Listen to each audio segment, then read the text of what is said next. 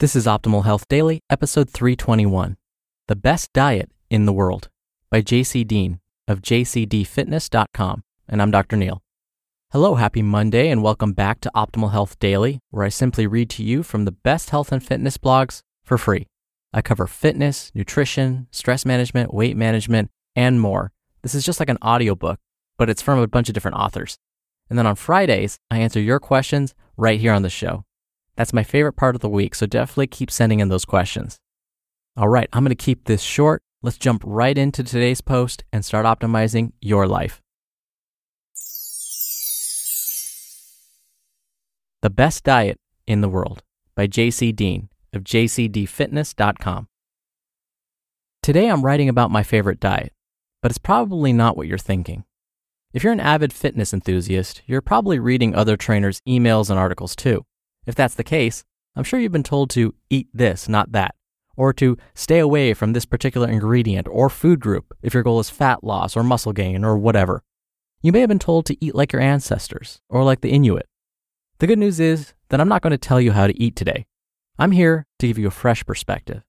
But first, let me share with you a story. On March 1st, I decided to go on a social media diet. Primarily, I wanted to remove myself from Facebook land for a while.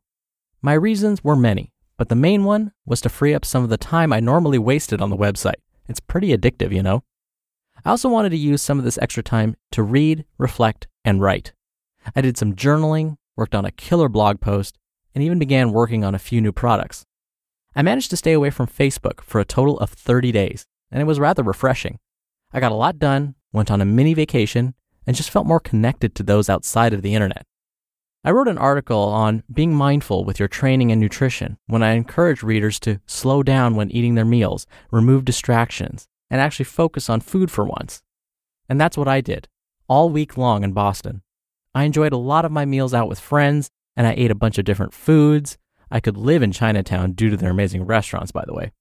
I went to Eagle's Deli with one of my best buddies, Rajla, and killed a burger while I watched him eat about 3 pounds of meat. No joke, the boy can eat. And hot dogs were involved. It was refreshing, and coupled with my steady meditation and mindfulness practice, I truly learned to appreciate food again. Okay, end of story time. Back to reality. And then on the 30th of March, I returned to Facebook.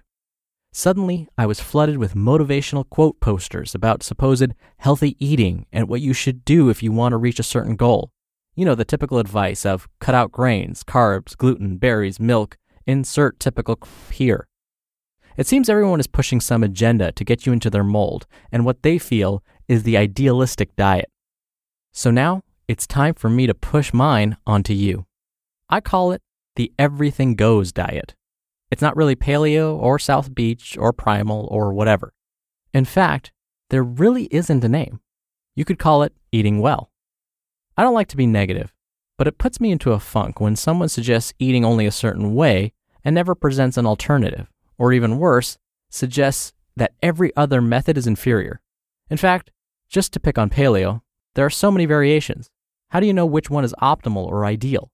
Maybe you once heard that white rice is horrible for you and a surefire way to get diabetes. But what about the people in Japan who've sustained themselves for thousands of years on rice as their primary carb source? Or maybe your trainer or favorite guru told you that fruit is to be done on a fat loss diet because they misinterpreted a fructose study performed on rats.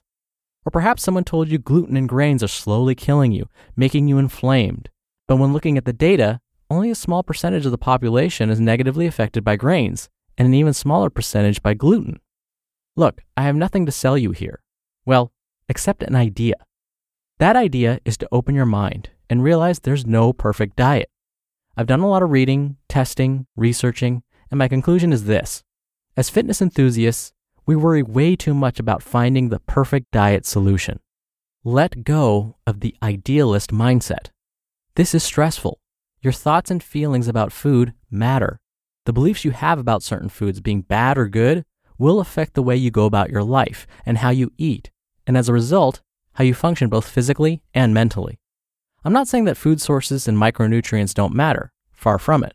But avoiding milk because some guru told you it magically makes you fat is a horrible choice because it's proven to be a great source of protein and calcium, both of which are essential to your daily function and well-being. Can you get these nutrients elsewhere? Yes. But if you have no aversion or allergy to dairy, there's no reason to remove it from your diet. The same goes for all diets that suggest you avoid certain food groups. Unless there's a die-hard health reason for you to avoid something, I'd encourage you to rethink your reasoning for food abstinence. Again, nutrients and food sources matter.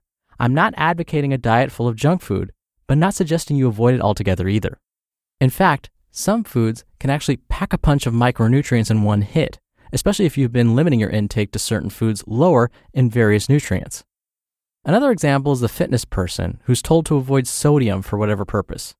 Sodium is a nutrient you need, especially if your diet is full of food naturally low in sodium. Many quote-unquote clean diets come to mind here. Sodium is important for a variety of reasons. One being is that it helps support metabolism. Now, I'm not talking about the standard American diet that's loaded with salt. We're talking about the diets of in-the-know fitness people here, pretty much devoid of traditional fast food. A quick way to get a lot of sodium at once is a burger or a slice of pizza, or by preparing one of your favorite dishes with some added salt. And guess what? It will likely taste better. Or be like me and get a bowl of pho and be done with it. The last thing you need is a diet plan that is restrictive and lacking in variety. Believing that food avoidance is the holy grail to health and better living, or even a better body, is short-sighted at best. There's a time and place for everything, but if you're living based on fear instead of hard data or practical application, I am truly sorry for your lots. And you heard right, I'm truly sorry for your lots, not loss. Quick side note, JC mentioned that this is not a typo. He got this line from a famous internet meme, and he admits he spent way too much time on the internet. Back to the post. Remember that how you feel about food will affect your habits and beliefs. Those beliefs will actually affect how you live.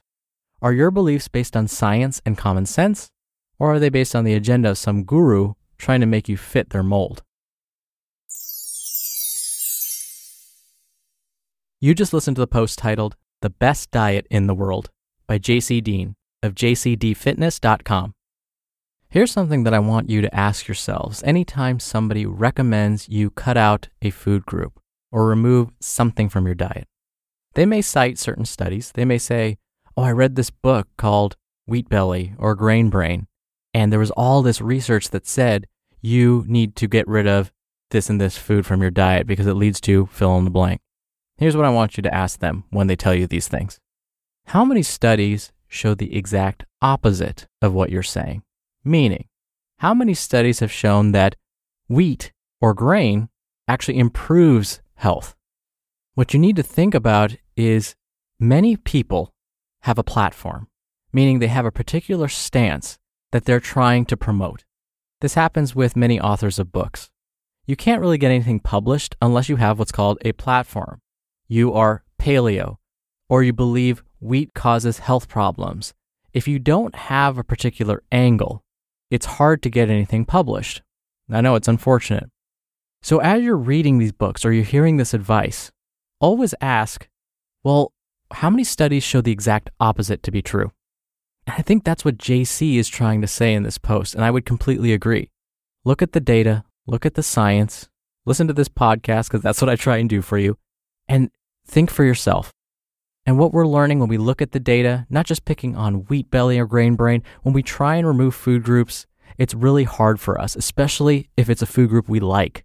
So if you like dairy and you try and limit it because you think it leads to inflammation, well, chances are you're going to cave at some point and you're just going to go crazy with the ice cream. So enjoy your foods, but of course, in moderation. Now don't forget, we have 4 other podcasts where we narrate blogs for you. We cover a bunch of different topics. To subscribe to those, just search for Optimal Living Daily wherever you're hearing this show. Thank you in advance for doing that. Thank you for being here every day, listening all the way to the end. Thank you for being a subscriber. I hope you have a great rest of your day, and I'll see you back here tomorrow where your optimal life awaits. Hello, Life Optimizer. This is Justin Malik, creator and producer of this show and Optimal Living Daily, the brother podcast of this one. Literally, I'm Dr. Neil's brother. If you like the format of this show, you'll love Optimal Living Daily too, where I also read to you from blogs, but cover other topics like personal development, finance, and minimalism from bloggers like Derek Sivers, The Minimalists, Zen Habits, and many more. So for more amazing content read to you for free, Come subscribe to Optimal Living Daily too, and together we'll optimize your life. You've been listening to Optimal Health Daily. Be sure to hit the subscribe button to stay up to date on each new episode, and head to oldpodcast.com. That's oldpodcast.com for a free gift, as well as more actionable tips and resources to help you maximize your potential. Thanks for joining us, and remember, your optimal life awaits.